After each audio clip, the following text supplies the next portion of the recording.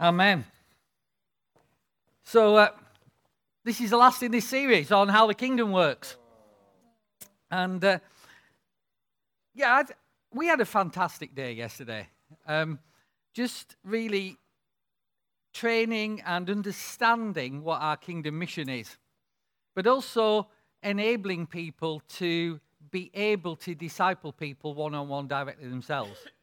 You know, one of the things about the way the kingdom works is it works through seed. It works organically. It works through the individual. And, you know, what I've been saying about the kingdom in this series is that we put too much emphasis on what the church can do, as in the church as an organized body or an organized place. And that I believe that God is changing that so that we recognize and realize the great treasure that he has planted in every one of us. And that's why we've been going through, I guess for about a year now, this paradigm shift of understanding how God can work through every single one of us. And you might remember that what I described this as originally, and I continue to describe it, is as a re-revolution. Have we got slides? There we go. There you see. Starting the re-revolution. Now, why is it a re-revolution? It's a re-revolution because there was an original revolution started by Jesus, started by the apostles, started by the early church that spread across the world and changed the world to Christianity in a few generations. And that was a revolution called the spread of the kingdom. And I believe that by rediscovering the way that the early church worked, the way that the disciples thought, the way that they went about things, working from kingdom principles rather than natural principles, we get to see the same results. I don't think anything's changed about the way the kingdom works. I think it was us that moved and changed the way we did church and changed the emphasis on church. You know, what we do here is hugely important. We get to share with each other. We get to worship together. We get to encourage each other. We get to be family. We get to support each other. But it's a few hours a week. And the kingdom is in the 110 hours a week. We're not at church and not asleep. And that's where Jesus was talking about the kingdom ineffective. When he shared these kingdom parables, the revolution was to take place outside the church meetings. It was to bring people into the kingdom as we went and found them. By hearing the voice of the Spirit, hearing what he was saying and doing what we saw him doing and saying only what we saw him saying. Yeah. And I've changed my place where I go and drink coffee in the morning over the last few days because I thought, well, you know, I need some fresh hearing from the Holy Spirit. So I've gone select and refined and posh and gone to a place that is actually Paul Howard's favourite place. So I've moved from Costa and gone to Balzano's. Yeah, he says, I like Balzano's, yeah. And Cheryl likes that because I can bring fresh bread back at the end of it. But I was sat there on Friday and I was actually doing something on the church accounts, doing the gift aid claim. And I was just sat there, and these two ladies who were talking to each other, they're like looking at what I'm doing, like, because you do, don't you? Because you're nosy. And we got into a conversation about God, just naturally about God. And that's because whilst we might not perceive it, whilst we might see all the negative, Jesus has not changed his opinion that the fields are white for harvest. He hasn't budged on that opinion. We just started looking at the darkness, but he's not budged on the fields being white for harvest. And it's for us to find that harvest. So, what is the message of this re-revolution? Well, Jesus tells a number of kingdom parables in Matthew chapter 13. And I'm just going to skim over those today. But here's where he finishes. It's actually where I started in the discipleship training yesterday. But he finishes at Matthew chapter 13, verse 52. It's not on there. I've just actually changed what I'm going to say this morning. So just ignore some of it. he said to them, so this is Jesus speaking, he's told a load of parables about how the kingdom works. And at the end of it, he says to them, therefore, every scribe who has become a disciple of the kingdom of heaven is like the head of a household who brings forth out of his treasure things new and old. Now, sometimes we miss these throwaway comments, but actually what he's saying there is hugely powerful. What he's saying is there are people who have been around God, whose hearts are after God, who have a lot of knowledge and information about God. Now, he's talking about the scribes of his day. And the scribes of his day kind of like memorized the Bible. And they had all this treasure stored in. They just didn't know what to do with it. And he's saying that when they turned to belief in Jesus, he was able to unlock that treasure that had been stored up in them. And that's incredible, because if you think about it, he's talking to you. Because if you've been around church for a few years, you have a lot of treasure stored up in you. You've got some immensely exciting stuff that you know about God. You've got your own journey with God. You've got your story of how God came into your life, how the things he's changed in your life, how you got to know him. But you've got treasure. And every single person in this room who's a believer has treasure stored up. And what Jesus is saying is, out of that treasure, you bring forth old and new. What does he mean by that? This is what he means by that. He means that you bring forth the things that you know. Things that have kind of clicked into place for you, things that you understand. Treasure old. But he's saying that as you do that, as you go about bringing forth that treasure out of the old, the stuff that you've stored up, you're going to get some new revelation. And that's going to bring new life to people. You see, we're not just dispensers of what is stored up, we're dispensers of a flow of the Holy Spirit as well. And so there's two types of treasure. There's the treasure of the stored up word and the treasure of the flow of the Spirit. And he's saying every single person who's a believer in church is ideally placed to start this revolution. So he's talking to you. And I'm talking to you this morning, even though you've decided to all sit over that side, which is why I'm ignoring you. Because everybody's over it. I don't know why we drift over there, but I'll end up talking there. But I'll give you a wave. There you go. Happy on this side. But he's talking to you. And he's talking to me. And he's talking to every one of us. He's not talking to an organization. He's talking to people. And so in this generation, we are the hope of this generation. No pressure there. But we are. We're it. Whatever we think about ourselves, whatever we think of our own issues and our own problems, we're it. And Jesus says there's some good stuff in every one of you. Every single one of you has treasure. And if you release it, it'll bring forth new treasure too, as you get into the flow of the Spirit. Okay, so that's kind of a preamble. So what's the message of this re-revolution? Well,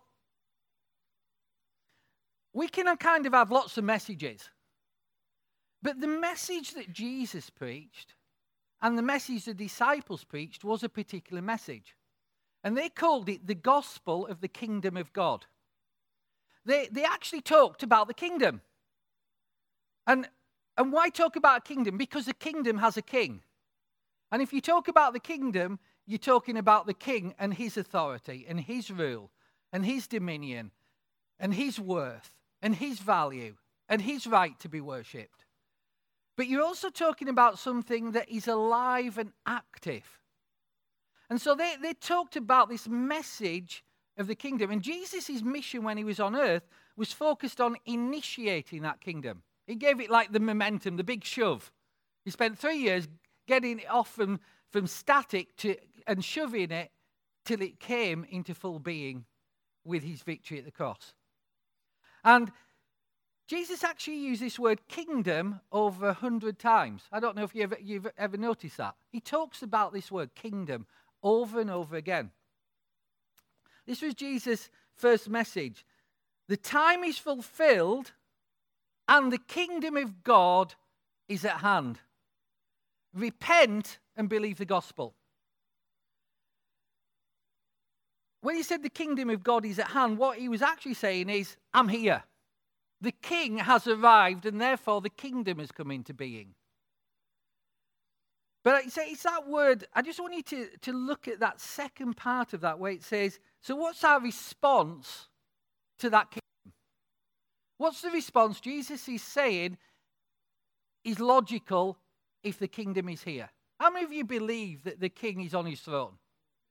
So what's the response to that? What's our logical response? And Jesus says the logical response is repent and believe the good news. Repent and believe the gospel. Repent and believe the life-changing news that has come about because I'm here. And we get hung up on this word repent. And the reason we get hung up on it is we've attached all sorts of things to it that are never there in the original meaning. But 2,000 years on, we've got a picture of what repent means.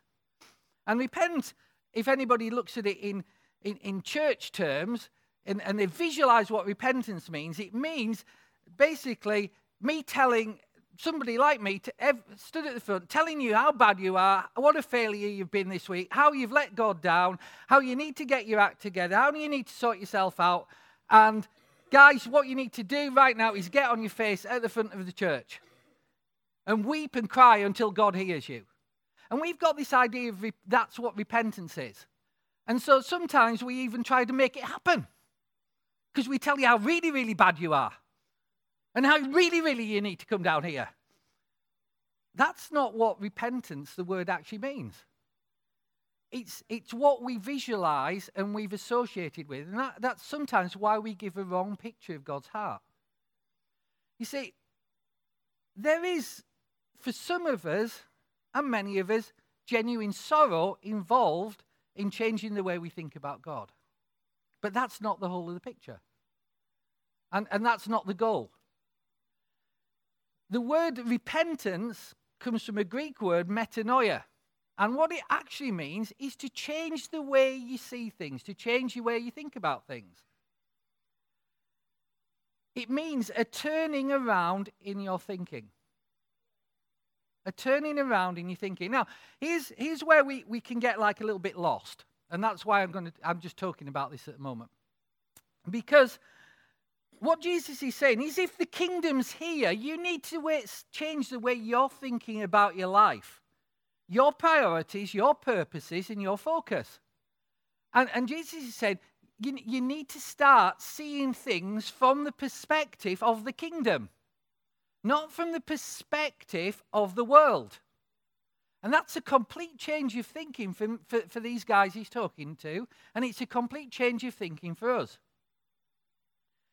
But what he's also saying is this. He's telling people, if the kingdom is here, which it now is, you need to take a bit of a stock take and turn away from your dependence and living in the world and doing the things that the world does and walking along with the enemy's plans for you. You need to turn away from that. And that's kind of where we stop when we think about repentance. Because even if we think of it as a turning around, which a lot of people do, we think of it in terms of a turning around and then trying to get away from our past and all the stuff we've done and all the rubbish. And we work and we work and we struggle to get free of all that stuff. You cannot walk away from a wrong lifestyle. You cannot walk away from the messes you make and the relationships you've screwed up. You cannot get away from all those issues by willpower. You cannot get free of what you're addicted to by willpower. Because willpower runs out at some point and you fall back at it. So we have this picture of we've got to get away, we've got to get away. We focus on the getting away. And that's not what Jesus is saying. He says there's a turning round. If you turn away from something, you turn towards something. And the thing you turn towards on and look at and walk towards now is Christ. And we look at Christ, and that is what sets us free. We don't look back. We don't turn back. There is freedom in looking at Christ. That's what repentance means. It's a turning away from, but more importantly, it's a turning to and being captured by the glory of the one who lived for us, the one who died for us, the one who is King, the one who is Lord of Lords, the one who's on his throne. And so we turn and we look at him and we try to understand his heart and try to see his heart, and we get excited about what he gets excited about, and we get upset about what he gets upset about. And we think about the things that he's thinking about, and we try to understand what his purposes are, what his agenda are, and we listen to his Spirit and we say, whatever you say, Holy Spirit, I'm going to do. No questions, because I'm coming for you, Jesus. I'm coming after you because you've captured my vision. You've captured my gaze. Do you understand what Jesus is saying? This is not like some sort of religious thing. This is a radical change of life. It's a turning to Jesus and running after him, going after him with everything. And he's saying, why would you do that? Because the King has come. The King above all kings, the Lord above all lords, he's come. And that's why you would do that. You see, the kingdom, the concept of the king and the kingdom is so radical, we have to change everything we think about. Our whole way of thinking, everything we give priorities to. I'm going to say something that some of you might not agree with. But it's what I think, so I'm going to say it anyway. Because I'm not going to be silent. I've been told this morning not to be silent. Jesus tells us how to pray. Well, he gives us a pattern for prayer. And that pattern says, your kingdom come, your will be done on earth as in heaven. So Jesus' will is done in heaven. God's will is done in heaven. We know that, don't we? There's no problems in heaven. Heaven's not stressed about stuff. Heaven's okay. It's down here we have a problem. Like, Houston, we have a problem. And so Jesus is saying, when you pray, one of the things that you're praying for is that what is true about heaven is going to be true on earth. Now, here's my question. Did Jesus expect when you prayed that he would answer it? So it's not for the good by and by, is it? It's actually saying, like, this is what I expect you to pray for, and I expect you to believe you're going to see it, because I intend to fulfill it. Therefore, we are the arbiters of the kingdom on earth. We determine how much of the kingdom the world sees. And this is that wasn't my controversial bit, by the way. This is my controversial bit because I believe that God is not satisfied with what he is seeing in the West. I don't think it was on God's agenda that the church-going population would decline. I don't think it's on God's agenda that the culture has shifted so much that we've lost our moral compass. I don't think that was on God's agenda. I don't think it was on God's agenda, the pressure that our kids live under these days. I don't think it was on God's agenda that we would be so confused about what we could say that we don't say anything in case it's politically right or wrong. And even when we don't say anything, we're not sure whether we should say something because it might be politically correct to say something, but we can't summon up the nerve to say it anyway. I don't think that's God's agenda. I don't think God's a God of confusion. I think he's a God of clarity. But I think he's disappointed with what he's seeing in the West. And his heart is breaking because he wants us to show people who he is. Here's what we're doing. And I'm not talking to you, Firelight, but you're the only people I can talk to, so I've got to get off my chest to you, okay? Because nobody else is listening to me, so you get it. But here's what I'm thinking. I think we spend so long talking about who we are to each other and how amazing we are in our church to each other. And he wants us to be out there talking about how amazing he is. Yeah. because he's captured us. And so, anyway, that's the controversial bit over. But here's the thing. The kingdom defines our mission. It defines what we're about. You know, what we do in this life is defined by this mission called the kingdom. And you see that right through the book of Acts as the disciples go about the way. So in Acts 8:12, you see this. When they believed Philip preaching the good news about the kingdom of God and the name of Jesus Christ, they were being baptized, men and women alike. People were hearing this message of the kingdom and coming into the kingdom. Acts 19:8, and he entered the synagogue and continued speaking out boldly for 3 months, reasoning and persuading them about what? About the kingdom of God. Because it doesn't work for a lot of people's thinking, unless they have it explained to them, that there's a supernatural kingdom which supersedes the natural kingdoms. There's a supernatural authority which supersedes natural authorities. And so Paul's going around and he's explaining that to people, that there's a new power on the block. There's a new king in place. And we're his ambassadors. We're the ones taking this. We're carrying the message of this kingdom. But not only are we carrying the message of this kingdom, we're carrying the authority of the kingdom. We're carrying the name of Jesus as our own personal authority and authorization. And we're carrying the power of the Holy Spirit within us to bring about the kingdom wherever we go. As we become ministers of heaven on earth, bringing the kingdom of heaven or the kingdom of earth into alignment with the kingdom of heaven. And that's radical. That's massively radical. I don't understand why we have people in church who are not absolutely, I guess, so excited right to the core that they're like, they've got ants in the pants about it, you know. I don't know, does that translate? That's a northern thing. Bob will understand it. If you've got ants in your pants, you can't sit still, basically. That's how it works. But I don't get it. I don't get it. But I get the privilege of walking it with you guys. And that is an amazing privilege. I got the privilege of training a lot of you yesterday in how to disciple others in a way that they can then disciple others. And I think that's fantastic. I just like the fact that actually people turned up, listened, and then went away to do something about it. I think is amazing. So I'm so proud of you guys, and I'm so blessed to be doing this with you, because otherwise I'd be stood here talking to nobody, and it's kind of expensive rent for talking to nobody. So anyway, I've gone off thingy anyway. So when does this message? When does this mission end? You know, it's okay saying that's our mission. How does this mission end? It doesn't. This is a lifelong thing. Jesus said this: the gospel of the kingdom will be preached in the whole world as a testimony to all the nations, and then the end will come.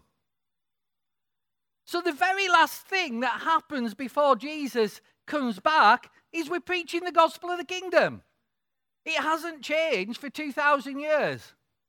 It's still as effective and as powerful as it was, and it still works. So we have to do things kingdom ways. Are you with me?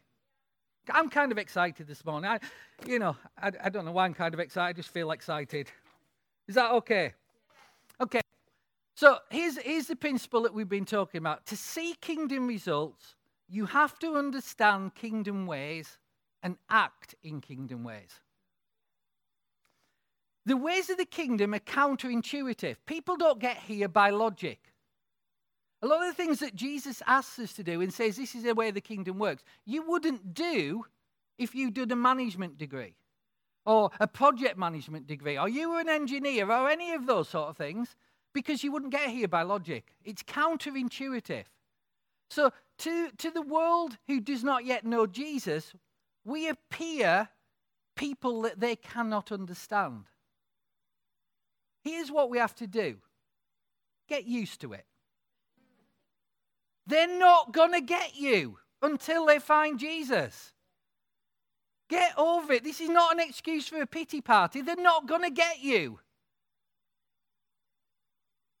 They're not going to feel comfortable with you around. If our goal is to be their best buddy, you're not going to get it. The only way we get to be best buddies with the world is to be part of the world. And Jesus said no. He said, you're in the world, but not like it. We're countercultural, counterintuitive, doesn't work by logic. And that's why we have to be really careful that we don't fall back onto natural ways of thinking. We have to live out kingdom ways. And here's the thing about kingdom ways is that they don't, for some of them don't seem to be working for long periods of time. And that's also a problem for us because we got used to instant. I have instant cup of soup. I like them Heinz instant cup of soup tomato things. It's like, I like them. I know I'm sad. And we have like instant stuff. We've got microwaves, we've got McDonald's, we've got all sorts of stuff. And we kind of like the gospel to be instant. And we try and make it instant. And get instant results. And the kingdom doesn't work on instant. And therefore we get problems with it. So, Jesus told word pictures to teach the kingdom. And we kicked off this series. We talked about the parable of the sower. Anybody remember when we talked about the parable of the sower? Because I'm just going to go back there, remind you some of the conclusions, just in case you forgot them and you're getting bothered by the things that you got set free from. So, most of us hopefully know the parable of the sower. There's a sower, he goes out to sow, he scatters seed far and wide, it lands on 4 different types of ground, produces 4 different results. The first one lands on hard ground, it gets snatched away straight away, doesn't produce any results at all. The second one lands, it springs up quickly, but there's no roots in it, and it dies quickly too. The third one seems to be really fruitful, going great guns, but it gets choked by the cares of the world. It's life run by all the things that people want. And it gets the life of the kingdom choked out of it like that. And then there's those that bear good fruit. But they're a minority. And we don't know where that ground is. The Holy Spirit knows where that ground is, but we don't. Because if we knew, we would just scatter seed on that ground. If I could tell you of all the people that are walking around the estate outside at the moment, which ones were good ground, we'd just all go and talk to them, wouldn't we? But we don't know. So what we have to find is what the Holy Spirit is doing and participate in that. And so here's the thing. This is probably the most important thing I've learned the last 2 years, is that you can share about Christ. You can share the gospel with somebody and get absolutely no results. And if you've done that 2 or 3 times, you then think, I am rubbish at this evangelism thing. I am rubbish at sharing my faith. I'm not going to do it anymore. I'm a failure at doing this. And occasionally, when you feel really guilty, you might go on another evangelism training course with another method that'll give you another method you can get confused about and be really rubbish at too. Here's the point. You are not rubbish. The gospel does its own work. Jesus told you to scatter seed. You did what he told you to do. You are a success at kingdom things. That's why it's counterintuitive. What did you do? You found some hard ground your first few goes. Jesus told you you were going to find some hard ground, and you struck unlucky, and you got 3 of them. You now think you're a failure when actually all of heaven is saying that's a success. Because they did what I told them to do. They're not responsible for finding the right ground. They're responsible for scattering seed. Can you see? That's why Jesus tells the parable of the sower. He's training his disciples. Guys, don't get yourselves disappointed. And you know, you could, I don't want to go into it because I've done a full preach on it, but you can get so disappointed with the third category. You know, the ones that bear fruit and you get all excited about, and they're up front in church and it's great and it's amazing and wow, aren't they amazing Christians? And then 3 years later, they're not even coming to church because they've got so focused on, I don't know, whatever it is, golf or driving a BMW or going for nice country walks on a Sunday after, all those sort of things. Their career, all sorts of stuff. And the life of the kingdom gets choked out. They're the ones that break my heart. Because so much potential directed somewhere apart from the kingdom. That's what breaks my heart. And again, what we can do is you go, well, what did I do wrong? How did that happen? Perhaps I didn't use the right words to motivate them. Perhaps maybe if I'd spent more time with them than 10 hours a day, 20, for 5 years, and maybe if I'd done this, maybe if I'd done that. No, I'm doing what the kingdom says. The Holy Spirit is the one responsible for the results, not me. So don't let the enemy get at us and tell us we're a failure when we're doing kingdom things. Okay, is that good reminder? Okay, let's go on a bit. Because I'm just going to look at 3 little short parables. So here's the first parable. You probably have heard all of these parables. So it's still in Matthew chapter 13. And it's called the parable of the tares.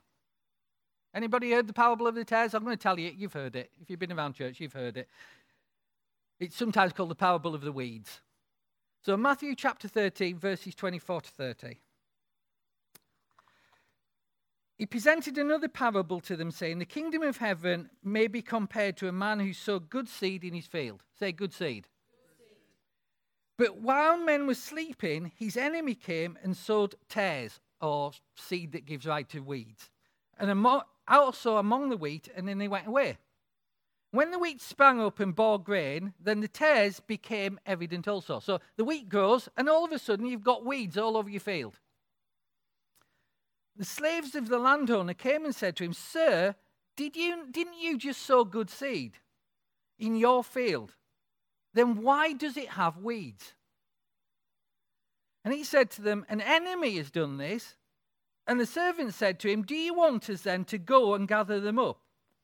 But he said, no, lest while you are gathering up the tares, you may root up the wheat with them. Allow both to grow together until the harvest.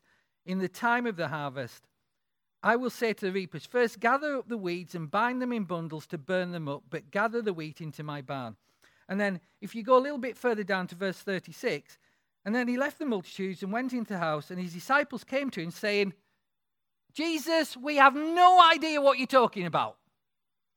We didn't want to tell you out there because we didn't want to get ourselves embarrassed in front of the crowd. But we have no idea what's this weeds and tares and servants and slaves and burning up and collecting and all that sort of stuff. No idea what you're talking about, Jesus.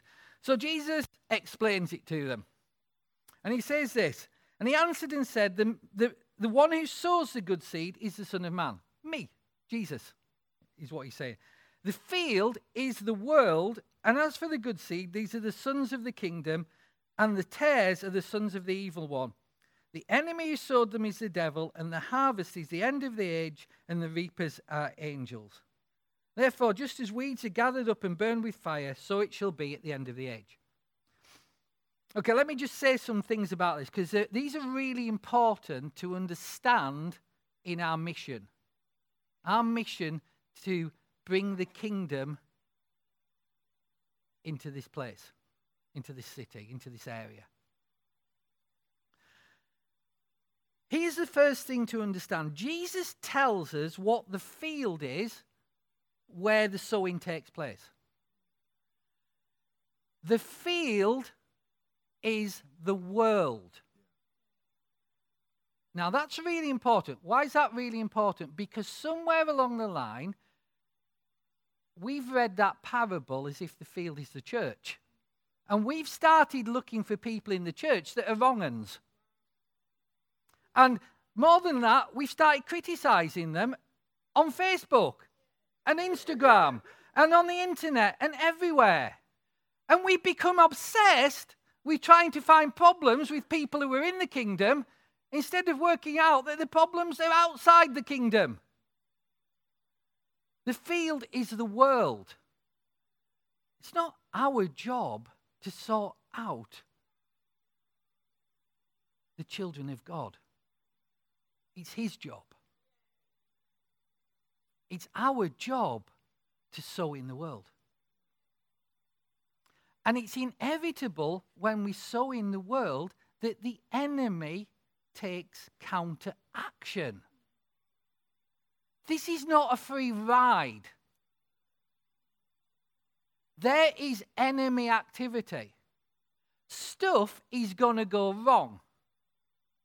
Stuff's not going to be there when you need it. People are going to let you down.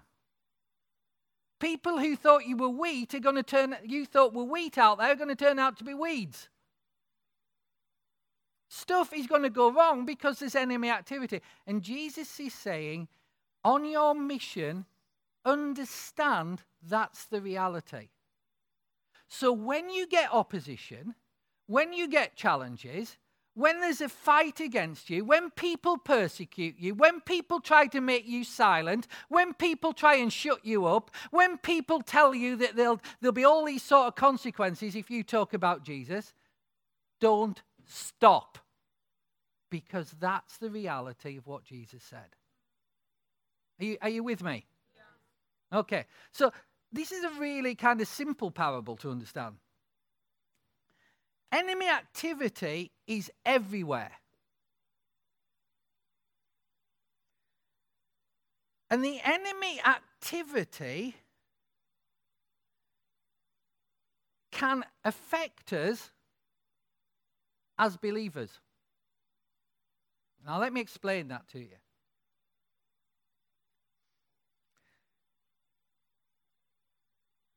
We have a choice as believers whether we operate according to the Spirit and walk in the Spirit, or we operate carnally, being carnal Christians, according to the natural principles of the world. So a carnal Christian is somebody that's saved, but you can't tell because it makes no difference in their life, and there's kind of a lot of those. And why does it make no difference in life? Not because they aren't genuine about Jesus, but because they think everything still runs on natural principles and there's no supernatural involved. And when you get that sort of thinking, and that sort of thinking around you, it affects your thinking. And the trouble with that sort of thinking is it tends to bring something with it. Because out there, people are falling out with each other, complaining about each other, moaning about each other, criticizing each other, pulling each other down in order to get on. And when we start getting into that sort of thinking, we bring strife in. It goes with that thinking. And strife comes between us. And the thing that Jesus is saying is that is the biggest danger of all. When our issues become between us instead of us being out in the world. And that's, Paul later on in Ephesians, he says, that is the thing that breaks the Holy Spirit's heart. That is the thing that grieves the Holy Spirit. That's the thing that makes him go quiet and still. And just devastates him when we fall out with one another. Why do we do that? We do it because we got our eyes off Jesus and our eyes onto the world. And we started behaving like the world instead of behaving like Jesus. It's really simple. It's a really simple solution. Get your eyes back on Jesus. Make the Holy Spirit happy. Make him happy today. Get your eyes on Jesus.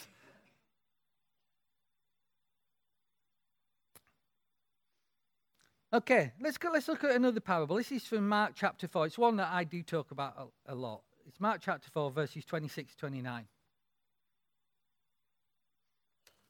This is what it says.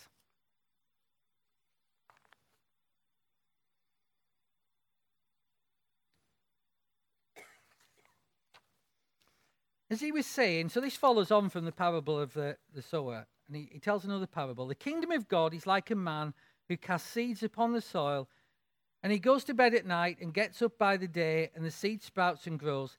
How? He himself doesn't know. The soil produces crops by itself. First the blade, then the head, then the mature grain in the head. When the crop permits, he immediately puts in the sickle because the harvest has come. Now, what you can see from this parable and what you can see about kingdom ways is there's two types of activity. There's our activity and there's the activity of the Holy Spirit. And we need to be careful that we don't confuse the two and try and do his job. Because he's really good at his job and he's not going to do our job. So we need to know what our role is in this. So what do we do? Our activity is to sow seed. If we sow seed, what Jesus is saying is there will, at some point, be a harvest. He says it's inevitable. Why? Because some of that seed finds good soil. What's working on the soil? It's like you go out and you've got this field and you've sown in it, and you go out and we see a lot of it around our house because we've got farm fields around our house, and they go out in whenever they sow and they seeds all over the garden, and you see nothing for weeks, and it rains and there's not a farmer in sight, and nothing happens. Now, what if that farmer went out the next day and said, nothing happened? Waste of time. I'm rubbish at this farming. So he goes back in, and his wife encourages him, because wives are great encouragers. And just like Cheryl does with me, go on, out you go again. Have another go. Go on. You're not giving up. Go on, out you go again. Have another go. And so we've got this field. And I go and have a look the next day, and there's nothing. And I'm going, I am really useless at this. That's what this guy was experiencing. He doesn't know. Like, the rain comes, the sun comes up, the sun comes down, it rains, he sprays fertilizer on it, it comes up, the rains come again, and nothing seems to be happening. And yet one day he'll go out and there'll be little green shoots because the harvest has come. And he doesn't know what went on between him sowing the seed and the harvest coming, because that was all the Holy Spirit. So we need to understand about the kingdom, it's not our job to make the harvest happen. It's our job to sow the seed so the Holy Spirit can make the harvest happen. And when the harvest comes, we reap it. Yeah. Our job, the Holy Spirit's job. So we share. And we don't get discouraged. And we don't think we're getting nowhere. Because we know Jesus told us that if we sow seed, we're getting somewhere. More than that, he actually said sometimes you're not even going to see your harvest. So don't stop sowing. Because sometimes you're not going to see your harvest because somebody else is going to come along and water it. Somebody else is going to come along and reap it. And the glory still all goes to Jesus. So why are you bothered? Because you're not getting the glory anyway. You're not earning this thing. So don't get discouraged, because let's just review where we're up to. The enemy is trying to stop the kingdom. That's the first thing. The second thing is the kingdom takes time. So don't get discouraged. And here's the last thing I want to say. There is something so precious, so beautiful, so valuable, that it is worth giving every ounce and minute of your life for. There is a treasure. There is a treasure at the center of the kingdom that Jesus is encouraging us to find. Let me read you a couple of more of these parables. Verse 44 of Matthew 13. The kingdom of heaven is like a treasure hidden in the field, which a man found, and then he hid it again, and from joy over it goes and sells all that he has and buys that field. Again, the kingdom of heaven is like a merchant seeking pearls. Upon finding the pearl of great value, he went and sold all that he had and bought it.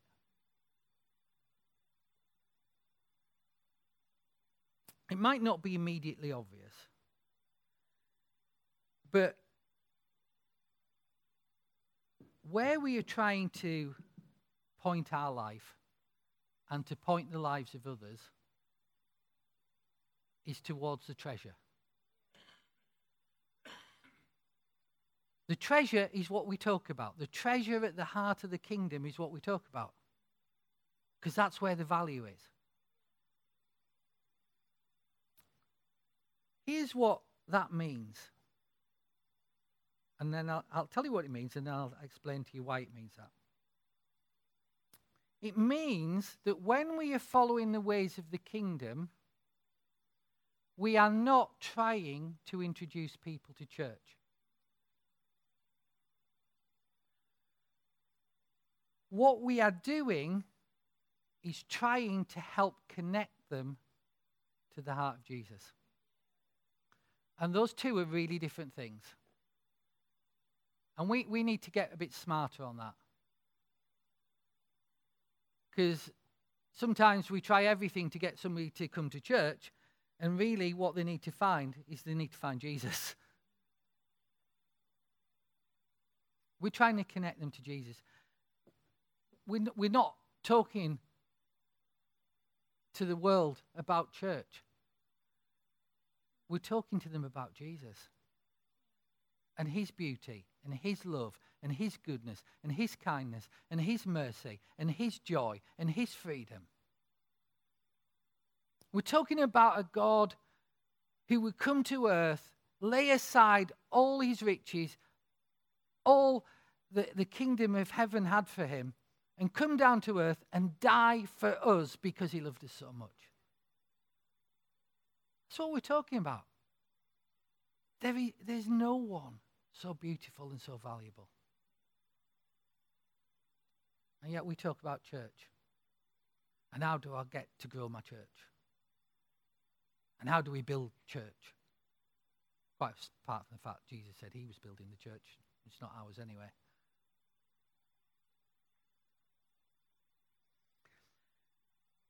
Our role as believers is to help people discover the value of the King.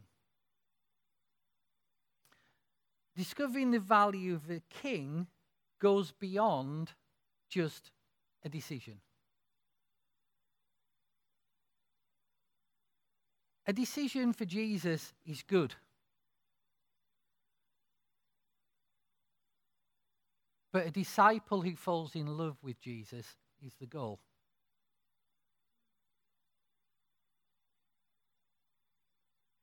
You see, people will give up anything when they know who Jesus is. Because he's worth anything. You know, you can give up everything in your life. You can give up everything that you value for Christ, and you will still have made a good bargain. That's kingdom economics 101. You cannot make a bad bargain.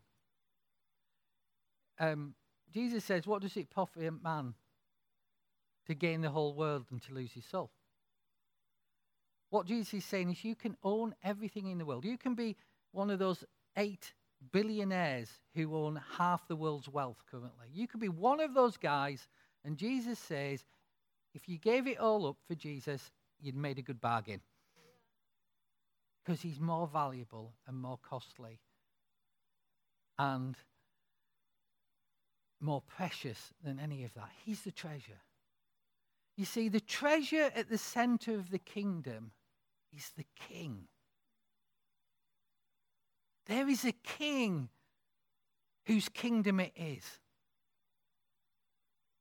And that's who people need to see.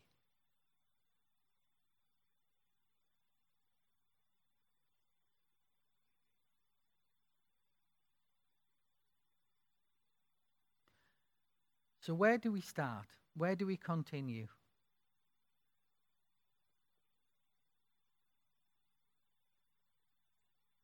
We put our emphasis on letting Jesus' heart capture us. Because when Jesus' heart captures us, people who encounter us will be captured by his heart too. That's how it works.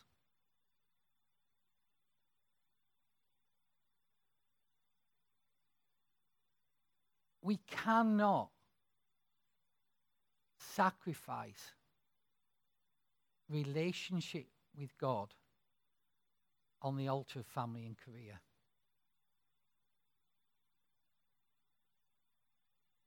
Because he's too precious and too valuable for us to do that.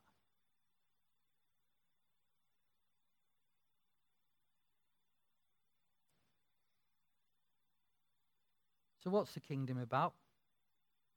It's about presenting the value of the king. It's about showing the value of the king. It's about showing his beauty, his greatness, his mercy, his goodness, his love. Some of you know this story, but the week we were actually starting Faith Life, we received a vision for the church. Now, I don't want you to translate that in a way that a lot of people translate it, because there's a lot of vision statements around in churches. I don't mean we got a vision statement. We have a vision statement. Probably none of you know it, because this is much more important. And what happened was that I had like an open vision. And in that vision, there was a vast crowd of people, and they were bathed in blue light. And at the edges of that crowd, there were people going out and bringing people in. And at the center of that crowd, because it looked like a big meeting, at the center of that crowd, there wasn't a me. And there wasn't a Cheryl. And there wasn't a worship team. There was white light. And everybody was looking at the white light. And as they looked and as they gazed on it, they went out and brought others in to see the white light. There is a vision statement that goes beyond any other vision statement. The vision is that light. The vision is Jesus. Incomparable, indescribable, unchangeable, undefeatable, glorious Jesus is the vision. Nothing else compares. Nothing else is worth giving your life for. Nothing else is worth changing your priorities for. Nothing else is worth making sacrifices for. But when that vision captures you, you will make sacrifices. You will change priorities. You will make life decisions that cost you, because they are nothing in comparison to finding the treasure. And that is the vision. That is the glory that is set before us. And that is why we need to show others how incredible he is. Amen? Amen. Let's stand.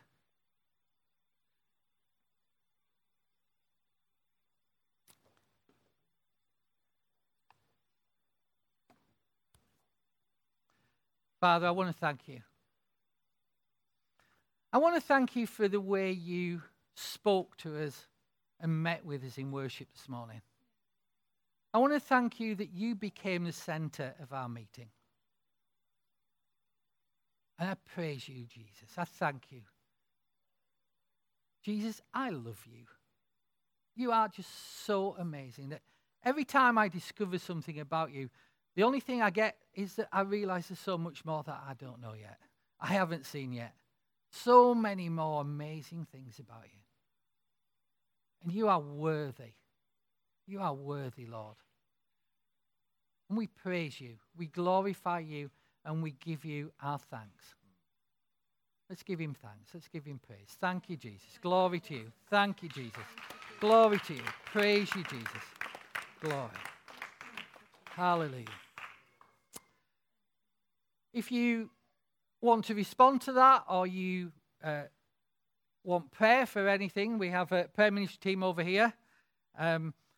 If you're new, the Connect table is over there, and we'd love to keep in touch with you. We'd love to tell you what we're doing. We'd love to make you a cup of tea and feed you something. And for everybody else, there's tea and coffee at the back, and have a great week. But take the kingdom out. Don't let it stop here. Show people Jesus. Amen? Amen. Amen.